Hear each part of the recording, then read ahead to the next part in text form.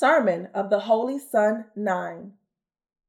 What is the gift that Moses commanded as a testimony? Matthew chapter 8, verses 1 through 4. When he had come down from the mountain, great multitudes followed him. And behold, a leper came and worshipped him, saying, Lord, if you are willing, you can make me clean. Then Jesus put out his hand and touched him, saying, I am willing. Be cleansed. Immediately his leprosy was cleansed. And Jesus said to him, See that you tell no one, but go your way. Show yourself to the priests and offer the gift that Moses commanded as a testimony to them. Sin is compared to leprosy. Jesus tells us here that those who have received the remission of sin should give the gift that Moses commanded as their testimony. They say that it takes 6 years from the time of leprosy infection for people to realize its subjective symptom. The disease remains dormant for the first 6 years, but on the 7th year, it breaks out openly. This is a particular pathological characteristic of leprosy.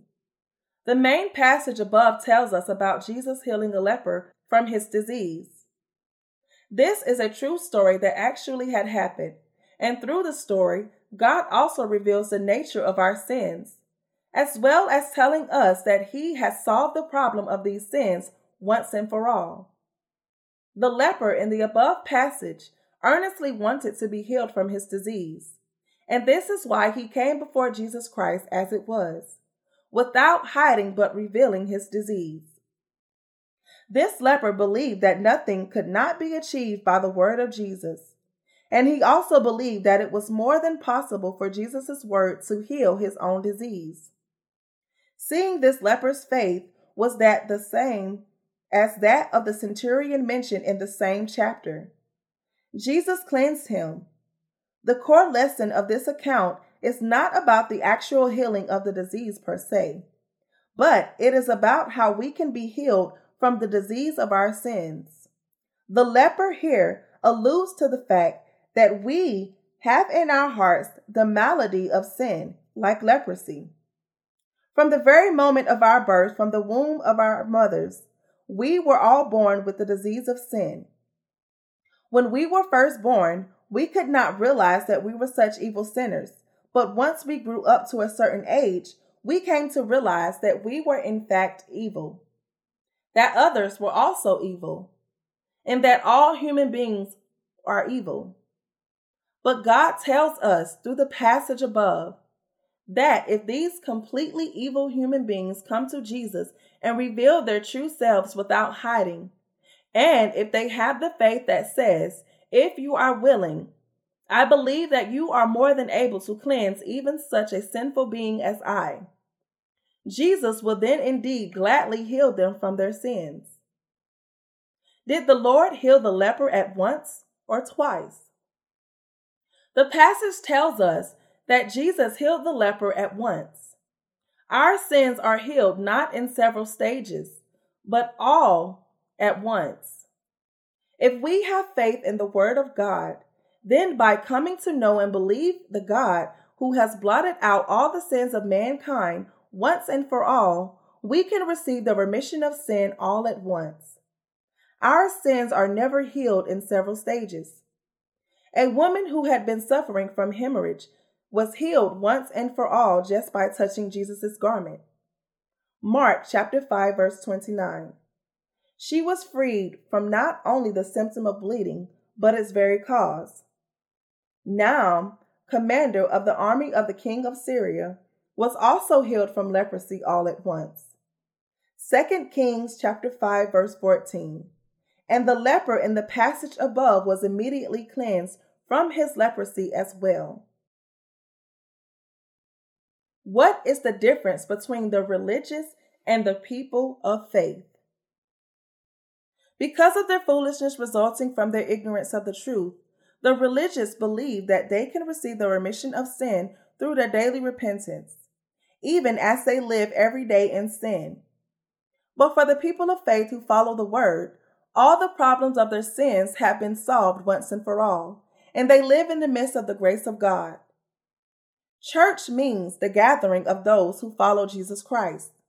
We must realize that the Sadducees and the Pharisees, even as they professed to believe in God, were not the ones who were healed by Jesus, but those who were healed by him all at once were only those who, like the hemorrhaging woman and the leper, could not do anything about their illnesses on their own.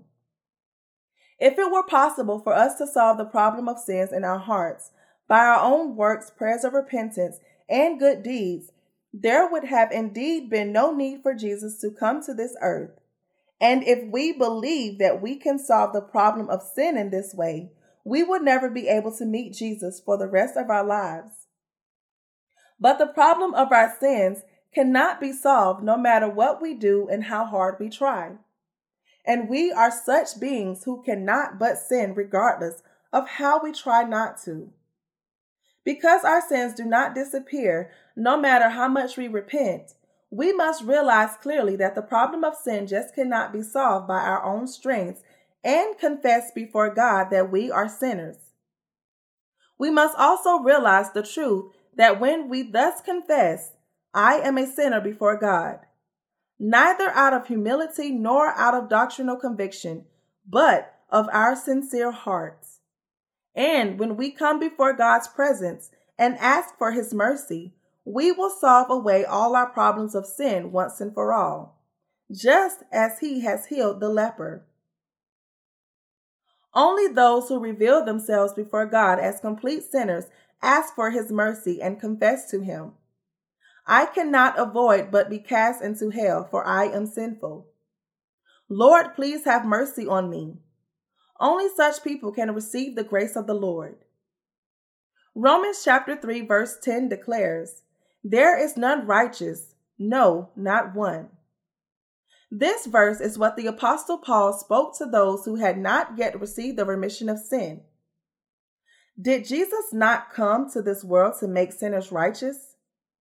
There is no such thing as half-made remission of sin, nor is there any half-righteous. However, unfortunately, there are so many such weird people in today's Christianity. They believe that sins are forgiven whenever they give prayers of repentance. Our sins are not something that can be blotted out by our prayers of repentance. Jesus is the one who perfectly completed the healing of sin. Jesus does not speak of our sins by dividing them into original sin and personal sins. Nor does he say that while he took away our original sin, our daily sins must be forgiven by offering the prayers of repentance. The faith of those who believe so is a half faith, and such people will live the rest of life as sinners, die as sinners, and be cast into hell as sinners. God does not accept half faith. If you believe, then you must believe 100%. And if you do not believe in any slightest bit of the truth, then you do not believe 100%. There is no such thing as believing 50%. Jesus does not call us sinless by thinly covering our sins, even as we remain sinful because of our disbelief. When we know the Bible correctly, we can find out that Jesus calls us sinless because he actually removed our sins beforehand and completely blotted them out. Among the religious leaders of Christianity at the present, there are those who claim that Jesus took away our original sin, but not our personal sins. The Bible does not speak of the original and personal sins, and no mention of such things is found in it. Before Jesus, all sins, great and small, from those we were born with to those that belong to us and those that we commit with our own acts, indeed, every possible sin, are the same, all manifested as the sins of the world. Water is water, whether it is sewage water or tap water. No one knows for sure when people started to distinguish their original sin from their personal sins. Because many Christian leaders themselves have not been born again, they do not know how to solve all the problems of sin. And because they do not know, they have turned Christianity into a mere religion, claiming that God would forgive our sins if we repent our sins. The word repent is far different from the word confess. 1 John chapter 1 verse 9. What is repentance? It only means to turn around. It does not mean praying for God to forgive us of our sins. God has said that He wants us to give Him offerings that ask for His mercy and grace, having compassion for the souls heading to hell because of sin. God wants to save us. This is what His heart is all about. What His heart desires is to make the sinful beings sinless and holy through Jesus Christ, and thereby enable them to take part in His kingdom. And He has indeed fulfilled this completely. Romans chapter 6 verse 23 states, "For the wages of sin is death, but the gift of God is eternal life in Christ Jesus our Lord." The sinful has no other way but to be cast into hell, but the gift of God is to live with the Lord forever. God's gift for us is making us sinless. There are too many people in these days who, by believing in the remission of sin as too humanistic and man-made ways of thinking, are headed straight to hell. They think that they can enter heaven by their own acts of devotion, such as faithfully giving tithes, coughing up a lot of offerings, giving prayers of repentance, and attending every morning prayer service. But all these are flawed. Let's assume that someone just died and went before God. Standing before His presence, this person says, "This sinner of many iniquities has come before you, Lord." What would our Lord say? He will say what He said in Matthew chapter 7, verses 21 through 23. "Not everyone who says to me, 'Lord, Lord,' shall enter the kingdom of heaven, but he who does the will of my Father in heaven. Many will say to me in that day, 'Lord, Lord, have we not prophesied in your name, cast out demons in your name, and done many wonders in your name?' And then I will declare to them, 'I never knew you. Depart from me, you who practice lawlessness.'" God is not the father of sinners, nor the Lord of the sinful, but the Father of the righteous and the Lord of the born again, who have received the remission of sin. Even if the above person were to say, "Lord, how come you do not know me? For you, I did my utmost to testify your name, and I have dedicated my whole life to you," God will simply reply, "How do you pretend to be my child when you are sinful? Be cast into hell, you who practice lawlessness." The first priority for sinners is to receive the remission of their sins by believing in the word right now. This is what is most urgently required. How can we gather sinners who have not even received the remission of sin in our churches and then call them as saints? Where on this earth can anyone find sinful saints? The sinful are not the saints, but they are simply sinners. God declares in Hosea chapter 4, verse 6, "My people are destroyed for lack of knowledge. Because you have rejected knowledge, I also will reject you from being priests for me. Because you have forgotten the law of your God, I will also forget your children." Knowing God is the foundation of knowledge, and yet human beings don't try to know His mind and throw away their own knowledge built like the Babel Tower. Rather, they devote even more efforts to establishing the tower of their own knowledge and deeds. This is why God says, "I do not know you." We can be made sinless only by believing purely in the word 100% of it. We must have the faith that completely entrusts everything to God, saying, "You can make me clean." The faith of the so-called incremental sanctification, which claims that God cleanses us gradually in steps, is not the faith of true salvation. Proper faith in Christ is not constituted by a mere religious practice through which non-believers try to reach their salvation by their own efforts and moral training. For example, Buddhists emphasize practicing goodness and mercy to attain salvation. But true salvation of grace comes down from above without our own efforts. It comes down out of the one-sided love of the Lord, who has delivered the drowning people from their certain death.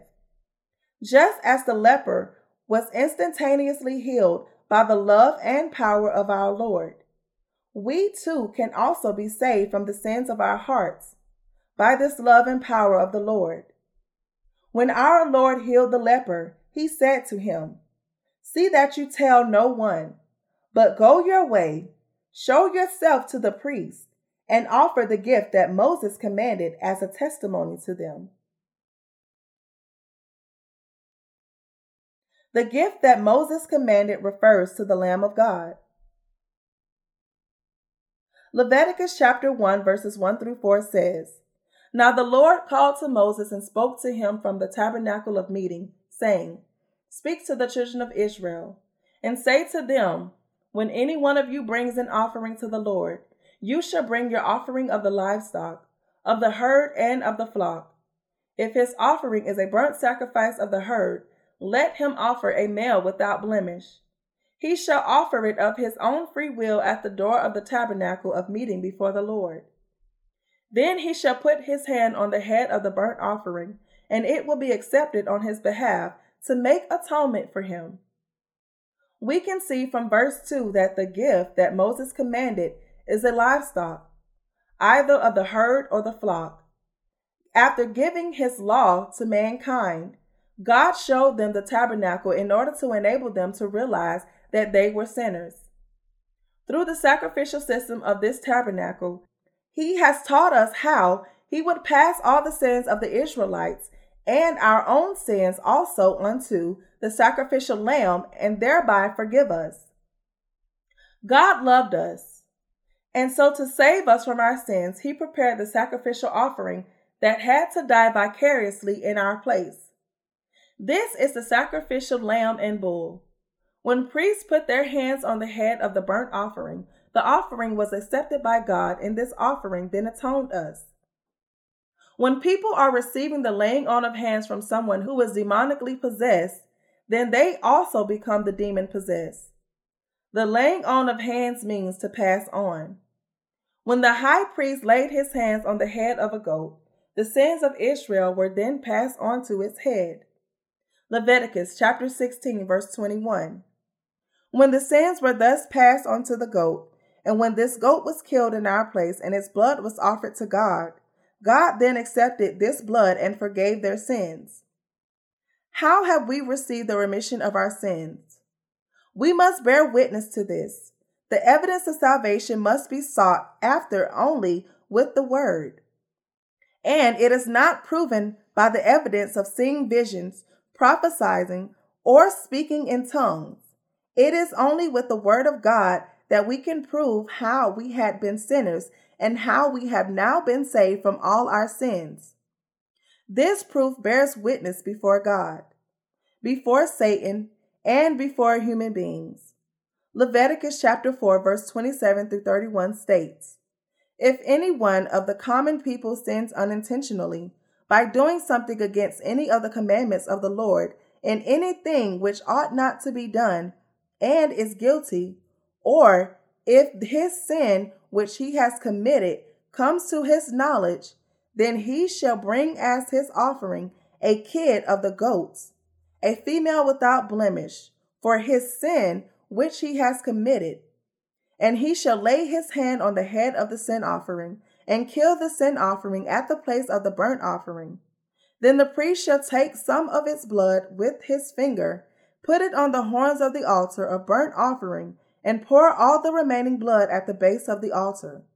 He shall remove all its fat, as fat is removed from the sacrifice of the peace offering, and the priest shall burn it on the altar for a sweet aroma to the Lord. So the priest shall make atonement for him, and it shall be forgiven him." When the common people or priests sinned unintentionally, they brought a lamb, passed their sins onto it by laying their hands on its head, and then offered it to God. The laying on of hands means the passing of sin, and sacrifice means dying vicariously in someone else's place. Through the daily offerings, God is showing us that Jesus came to this earth, and just like these lambs and goats, he accepted all the daily sins passed on to him by John the Baptist. All the people of Israel in the Old Testament received the remission of their sins by believing in this. When they sinned unintentionally, recognizing their sins through the law, they immediately brought a lamb and confessed their sins by putting their hands on its head. The priest then accepted this offering, cut its throat open, drew its blood, put the blood on the horns of the altar of burnt offering, and then sprinkled the rest on the ground and the altar. This is how the Israelites received their remission of sin. The horns of the altar of the burnt offering refer to the books of deeds, that is, the books of judgment.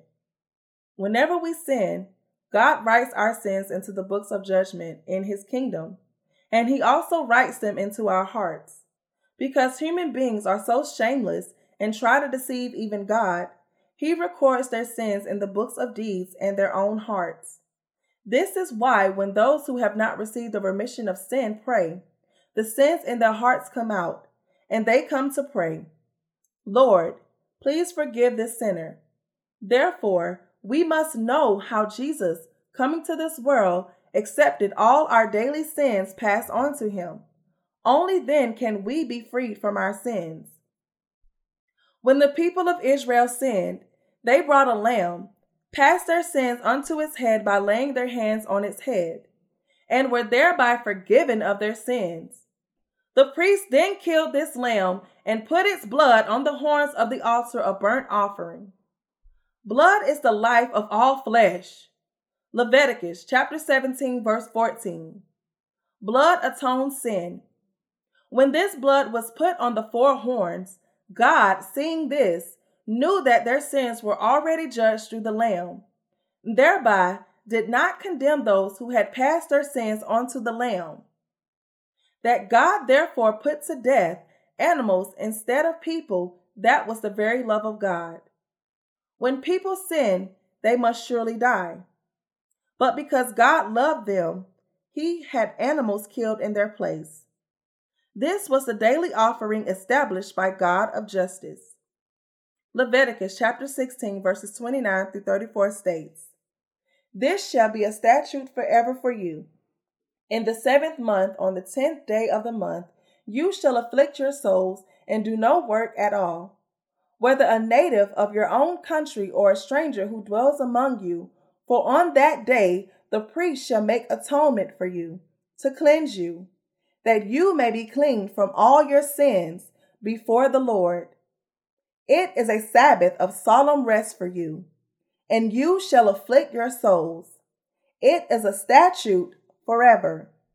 And the priest, who is anointed and consecrated to minister as priest in his Father's place, shall make atonement and put on the linen clothes, the holy garments. Then he shall make atonement for the holy sanctuary, and he shall make atonement for the tabernacle of meeting and for the altar. And he shall make atonement for the priests and for all the people of the assembly. This shall be an everlasting statute for you, to make an atonement for the children of Israel for all their sins once a year. And he did as the Lord commanded Moses." The above passage describes the ritual of the Day of Atonement, which God made the Israelites to give to him through his high priest once a year, for those who could not give offerings every day, and for the entire people of Israel. Through this offering, the entire people of Israel received the blessing of having a year's worth of their sins all remitted.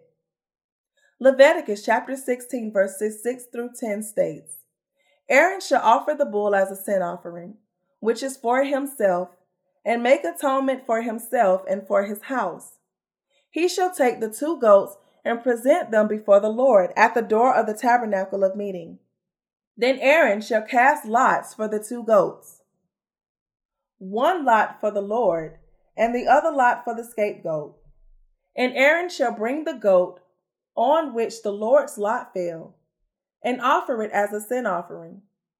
But the goat on which the lot fell to be the scapegoat shall be presented alive before the Lord, to make atonement upon it, and let it go as a scapegoat into the wilderness. God gave the Israelites the sacrificial system through which they could pass on not only daily but also a year's worth of their sins onto the offering and be forgiven of these sins once and for all. Aaron was Moses' older brother and the high priest. On the Day of Atonement, Aaron took one of the two goats into the court of the tabernacle and passed the sins of all the people of Israel onto it by laying his hands on the goat's head. He then killed the goat and took its blood inside the veil, into the Most Holy. This blood was absolutely required to enter inside the veil of the Most Holy. The tabernacle was divided into the holy place and the Most Holy. The high priest could enter into the Most Holy, where the Ark of the Testimony was placed, only by carrying the blood of the sacrifice. It was by seeing this blood that God allowed Aaron to enter into the Most Holy. Having killed the goat that had accepted the sins of all the people of Israel, Aaron then went into the Most Holy with this blood and sprinkled with his finger on the mercy seat of the east side 7 times. Because bells were attached to the robe of ephod, whenever he sprinkled the blood, the golden bells made sound. And with this sound of bells, God confirmed to the people of Israel gathered outside the tabernacle that their sins were indeed atoned before him. Leviticus chapter 16 verses 20 through 22 states, "And when he has made an end of atoning for the holy place, the tabernacle of meeting, and the altar, he shall bring the live goat.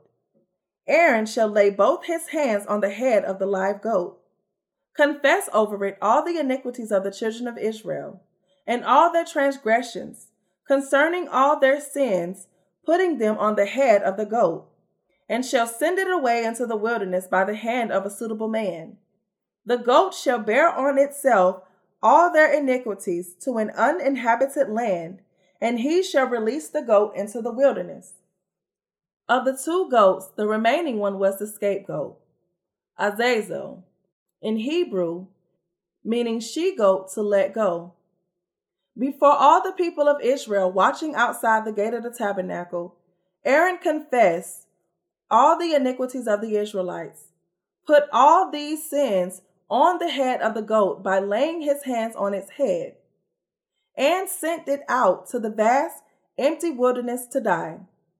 The sacrificial offering that shouldered sins was to die surely. By sacrificing this goat, God freed all the people of Israel from their sins. None other than this is the offering that Moses commanded. All the people of the Old Testament received the remission of their sins in this way. Through this sacrificial system, God foretold us that Jesus would come to this earth, shoulder the sins of mankind just like this goat, and blot out all their sins, committed daily and throughout their entire lifetime. The people of the Old Testament received the remission of sin through this sacrificial offering. Now, you, the people of the New Testament, must realize just how God has solved the problem of all the sins of the world and of all your sins, and how he has given you the remission of all these sins. The Old and New Testaments match with each other. We should now find out from the New Testaments what Jesus has done for us.